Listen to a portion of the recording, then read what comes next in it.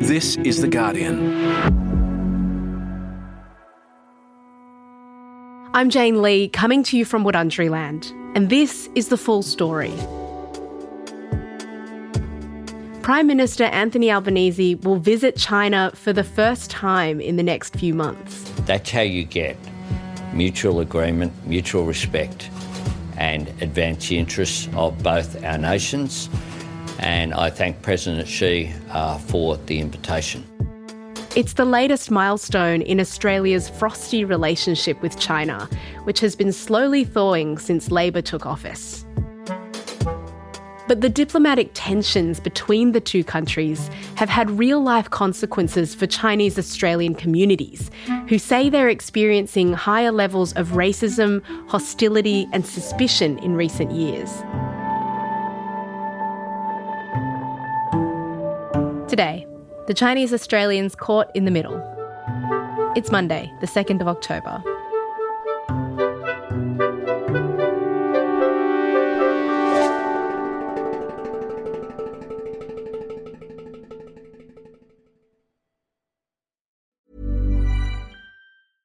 Finding your perfect home was hard, but thanks to Burrow, furnishing it has never been easier.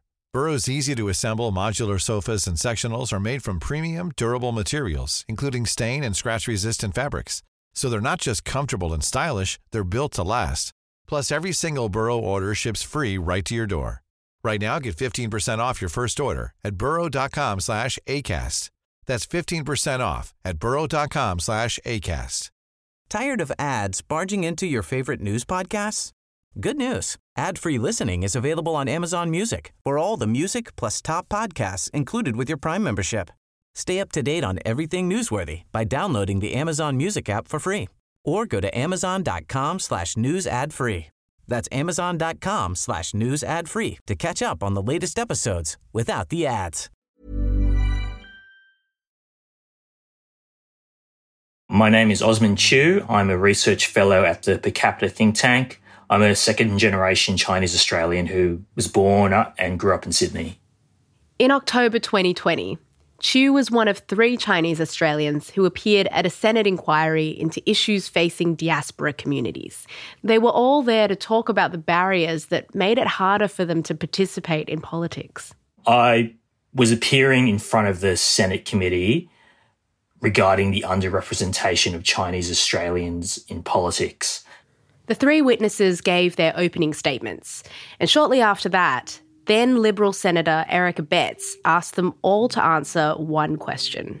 Can I ask each of the 3 witnesses to very briefly tell me whether they are willing to unconditionally condemn the Chinese Communist Party dictatorship? Not a difficult question. It was a surreal moment. I think not just myself, but the other 2 witnesses, I think we all paused because we were asking ourselves, is this really happening? It seemed for me like a bit of a political game.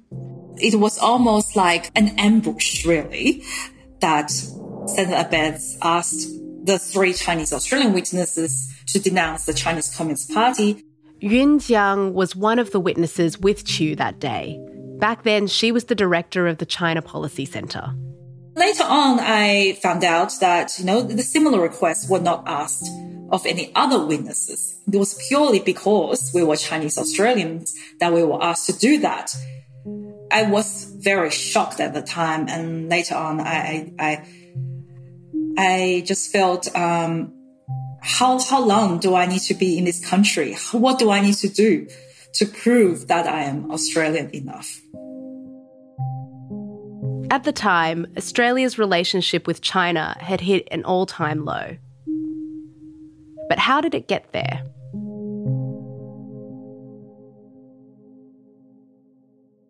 As China has become more assertive under its current president Xi Jinping, the Australian and Chinese governments have clashed over human rights concerns, including the repression of Uyghur people in Xinjiang and the clampdown on dissent in Hong Kong, as well as China's expansive claims across the contested South China Sea. China has confirmed its military confronted Australian warships sailing through the contested South China Sea.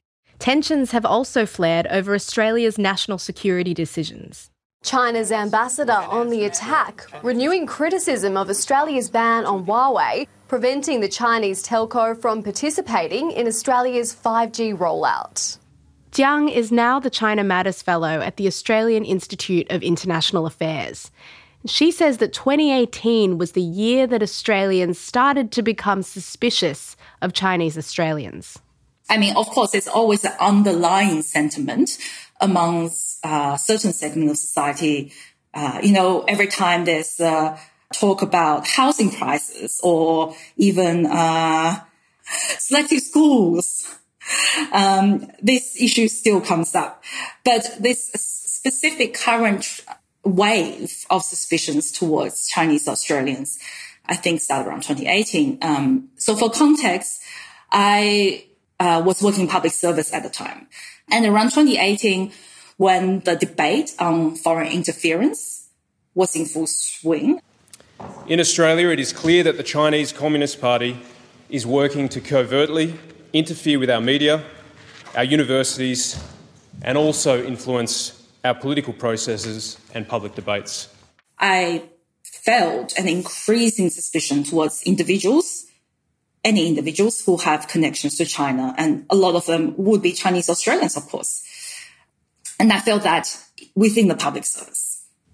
Jiang says it became harder for Chinese Australians to get security clearance for sensitive roles after this time.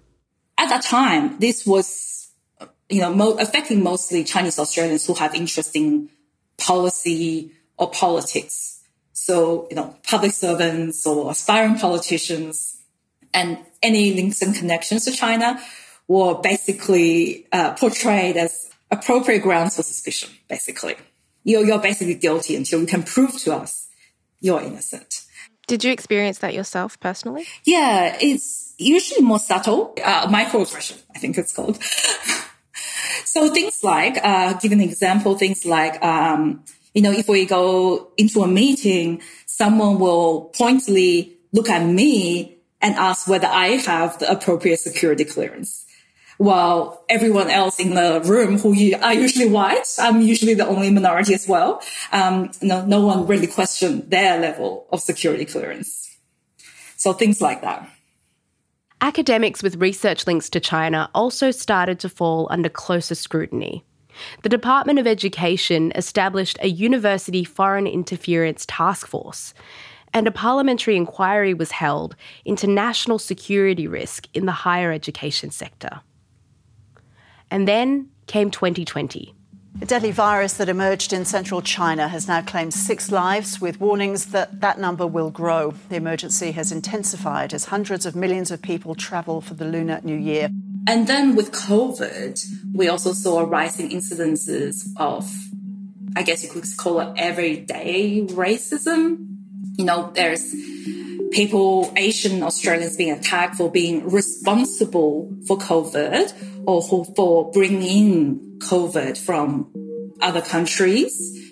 That year, Canberra angered Beijing by calling for an independent inquiry into the origins of COVID. It would seem entirely reasonable and sensible that the world would want to have an independent assessment of how this all occurred so we can learn the lessons and prevent it from happening again. Then China imposed restrictions and high tariffs on Australian exports. With one stroke of the pen, Beijing's effectively ended barley exports to China, slapping a 5-year, 80% tariff on the grain, claiming it's been dumped on the Chinese market below cost. And Chinese ministers stopped taking their Australian counterparts' calls. They wouldn't speak again for another 2 years. Would you, Ms. Jung, would you like to start and then we'll go to Mr. Chu and then Ms. Chow? That brings us back to the Senate inquiry in October 2020. As I have stated in a lot of my public statements, I condemn the grievous human rights abuses done by the Chinese government and the Chinese Communist Party. When Jiang was asked to publicly condemn the CCP. But I also have said before that I don't think it's fair to ask, I don't think it's fair to force all Chinese Australians to take a position or political action when similar requests are not being made to other Australians.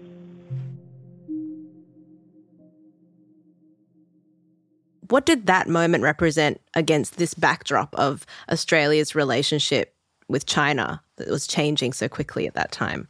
I think that represents an us versus them mentality. Basically, everyone is forced to choose. If you are loyal Australians, then you must condemn Chinese government. So that mentality is if you either have to choose one country or the other. So it's almost as if we're already at war. During times of war, we are kind of forced to choose. But at the moment, it's time peace. And there is areas of mutual interest that people can work towards. In fact, that's official government policies that, we cooperate with China wherever we can. But that kind of a Senate inquiry, as well as the media portrayal of China, is one that people are forced to choose. And if you work even towards area of mutual interest, you are being naive. Osman Chew says the diplomatic tensions between China and Australia have helped influence how Australians view China and the Chinese diaspora. We're in a situation where China is now more commonly seen as a security threat rather than as an economic partner like it once was. And that shift has led to a flow-on effect on how the Chinese diaspora is seen more generally. So there was a survey done by the UTS Australia-China Relations Institute that showed 42% of Australians believe that Chinese Australians could be mobilized by the Chinese government to undermine Australia's interests. So basically, up to 42% of Australians believe that Chinese Australians are some kind of sleeper agent that could be activated by the Chinese government. So that's really concerning for me, as it almost borders on outright paranoia that Chinese Australians are a potential fifth column in Australia, noting the fact that Australia also has one of the proportionally largest Chinese diasporas in the Western world.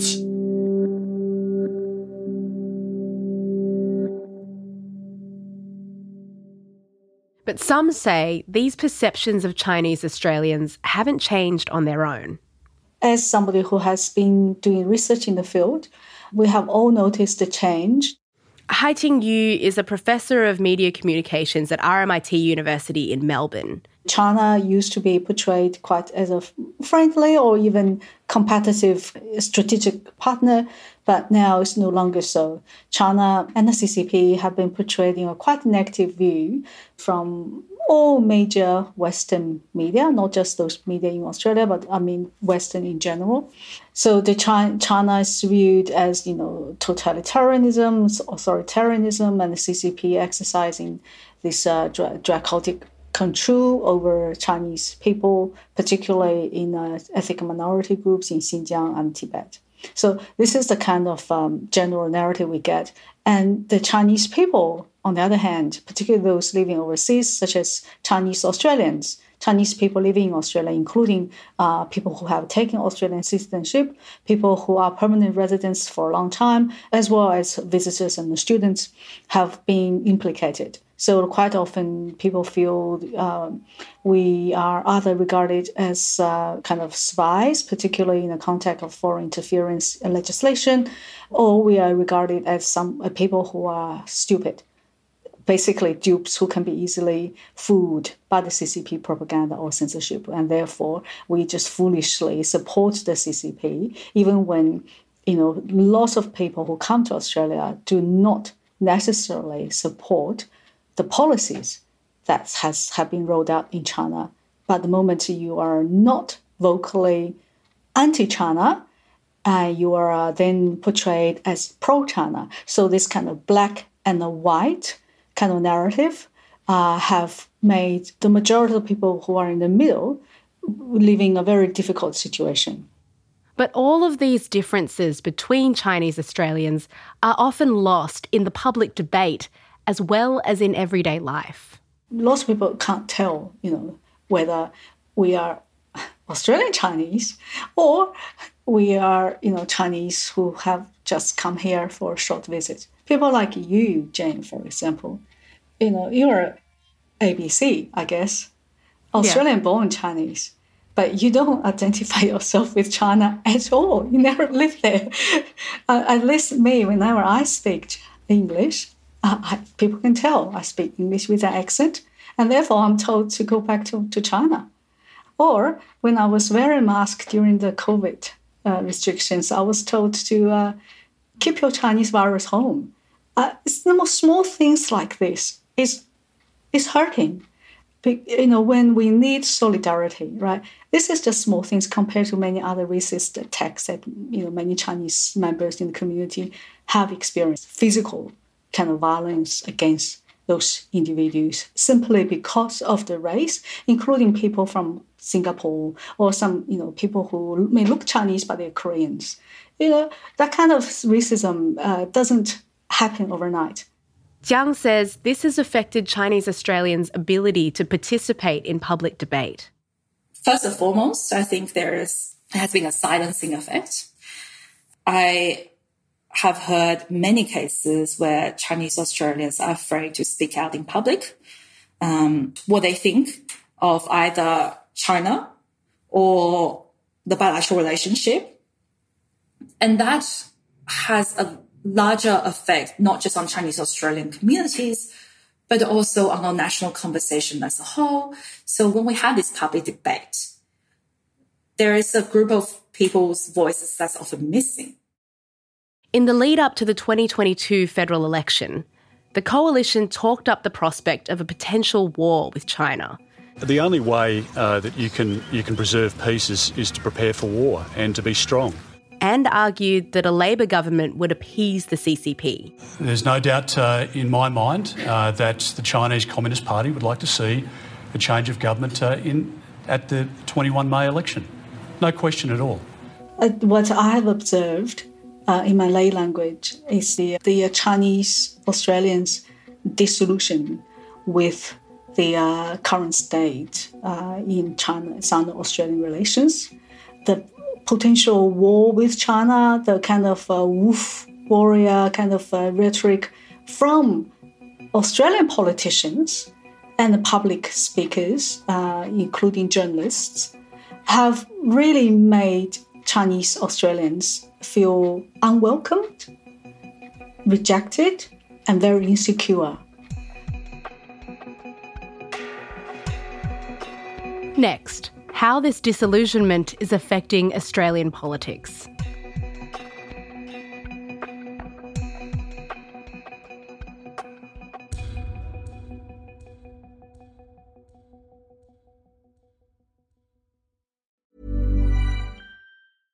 Hey, I'm Ryan Reynolds. At Mint Mobile, we like to do the opposite of what Big Wireless does. They charge you a lot, we charge you a little. So naturally, when they announced they'd be raising their prices due to inflation, we decided to deflate our prices due to not hating you. That's right. We're cutting the price of Mint Unlimited from $30 a month to just $15 a month. Give it a try at mintmobile.com/switch. $45 up front for 3 months plus taxes and fees. Promo rate for new customers for limited time. Unlimited more than 40 gigabytes per month. Slows full terms at mintmobile.com. Finding your perfect home was hard, but thanks to Burrow, furnishing it has never been easier. Burrow's easy-to-assemble modular sofas and sectionals are made from premium, durable materials, including stain and scratch-resistant fabrics. So they're not just comfortable and stylish, they're built to last. Plus, every single Burrow order ships free right to your door. Right now, get 15% off your first order at burrow.com/ACAST. That's 15% off at burrow.com/ACAST.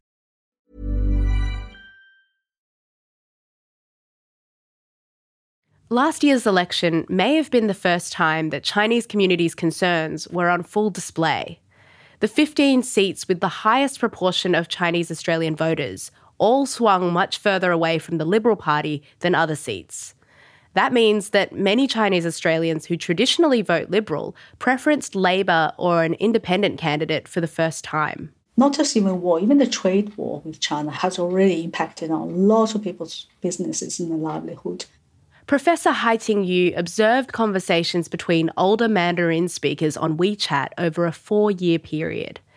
She says that during last year's election campaign, the biggest topic of conversation was Australia's relationship with China. And then secondly, I would say potential war with China was hanging over lots of people's minds, particularly among the older people who have gone through the Cultural Revolution. They have gone through the worst and they knew what would look like, what would feel like. And therefore, it seems like a faraway thing. It's a possibility because there was the drumming of a war with China, and Chinese Australians were very worried because they were worried that similar experiences happened to the Japanese during the Second World War would happen to the Chinese. What if there was a war between China and Australia and the Chinese Australians would all be put in detention camps? Then we would be all implicated, and not just our livelihood or businesses, but our freedom, liberty. Right? So that was really a big topic at that time. They are just worried that by voting for the Liberal or the Liberal candidate they like, the Liberal strong kind of war kind of rhetoric against China would continue. That would be a kind of a tick to say, yes, you can do that, and that's not good. So they decided to vote for the independents or other minor parties in order not to punish. I think it's like a warning, a sign to tell the Liberal Party, you better listen to us, you better listen to the people. Osman Chew, who's a member of the Labor Party, thinks the coalition seriously miscalculated its anti-China stance. In my mind, in their attempt to wedge Labor on China to bolster their national security credentials, they forgot that the only constituency for whom Australia-China relations were a swing issue were Chinese Australian communities, particularly those who have family or economic ties with China. And for them, it wasn't an abstract issue. It has immediate, real-life consequences for them. And as a result, it backfired for the coalition spectacularly. It's something that we've talked about a lot as a party and something that I'm in conversations about oftentimes, given my background. Nicole Werner felt the sting of that swing when she tried and failed to win back a Labor seat for the Victorian Liberals at last year's state election. I asked Werner why she thinks Chinese Australians abandoned the Liberals both in Victoria and at the federal election 1 year on. If I can say more, our federal counterparts that would sometimes conflate our language and would talk about Chinese people, or not Chinese Australians per se, but Chinese people, and that would be conflated with the CCP.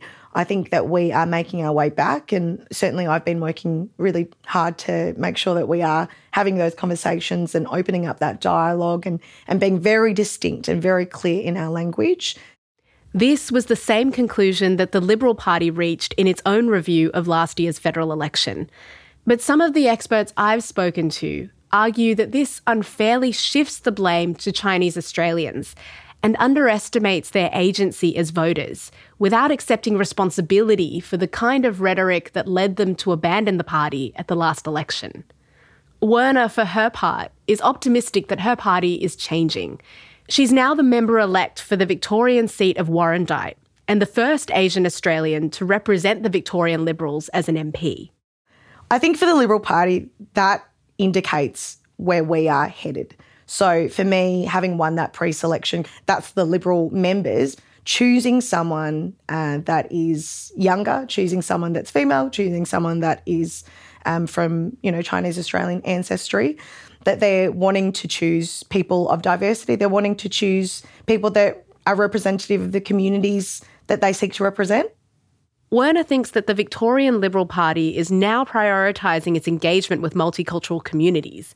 And at the federal level, Peter Dutton's messaging around China does seem to have changed, in line with the recommendations of the Liberal Party's election review. We have an important trading relationship with China. We want it to continue and to strengthen. We want peace and security for our country and our region, and we want to celebrate the fact that we have an amazing diaspora community here in Australia of people with Chinese heritage who are wonderful Australians. They've worked hard, they've educated their children, they've contributed to society, they've contributed to their local community, to our country, and that should be the focus. there is no pathway for them to get back into government without winning those seats that have a high proportion of Chinese Australian voters. In their election reviews, both the Liberal and the Labor Party noted that Chinese Australians were unhappy with the Morrison government's rhetoric on China. And both parties said that gaining these communities' support would be increasingly important for their political futures. I think people really don't understand that there currently is no other ethnic minority in Australia that has that level of widespread concentration across multiple battleground seats. I don't think there's that understanding about why that shift amongst Chinese Australians had such a profound impact at the federal election. I think there's a beginning to be a realisation, but when you look at those numbers, you start to get a sense that Chinese Australians aren't just a small group. They're actually quite a sizable minority, particularly in key parts of the electorate. Since taking office, Labor has been focused on trying to stabilise Australia's relationship with China. And later this year, Anthony Albanese will become the first Australian Prime Minister to visit the country in 7 years. But China's rising power remains a big political issue. Really, we need to get back to a place where we actually talk about genuine issues and what we're actually going to do about them. So, concerns about foreign interference, how are we going to improve transparency? How are we going to deal with questions about money in politics? How are we going to deal with human rights violations, the harassment of dissidents, like concrete proposals and solutions? Because I think, broadly speaking, you can find quite a degree of consensus. But unfortunately, that there has been an attempt to turn anything related to China into a political issue for political gain. I'm of the view that we shouldn't deny or downplay the reality of foreign interference and the nature of the Chinese Communist Party, but we have this unhelpful perception that anything with a possible link to China is a potential threat that can be weaponized, including people of Chinese heritage. And I think that's been extremely corrosive.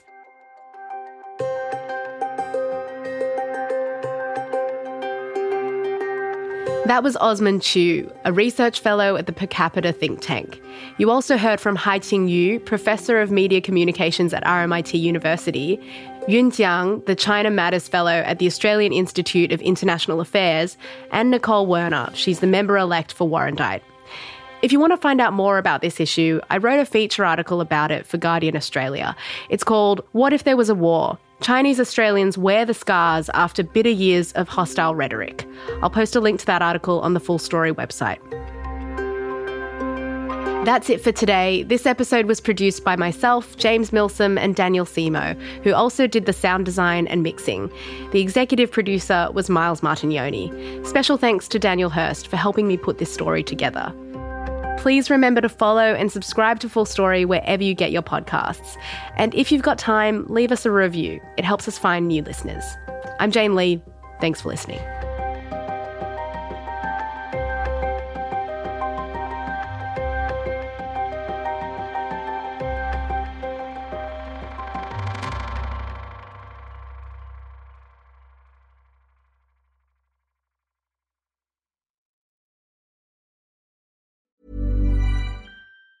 Tired of ads barging into your favorite news podcasts? Good news. Ad-free listening is available on Amazon Music for all the music plus top podcasts included with your Prime membership. Stay up to date on everything newsworthy by downloading the Amazon Music app for free or go to amazon.com/news ad free. That's amazon.com/news ad free to catch up on the latest episodes without the ads. Get ahead of postage rate increases this year with Stamps.com. It's like your own personal post office. Sign up with promo code PROGRAM for a 4-week trial plus free postage and a free digital scale. No long-term commitments or contracts. That's Stamps.com, code PROGRAM.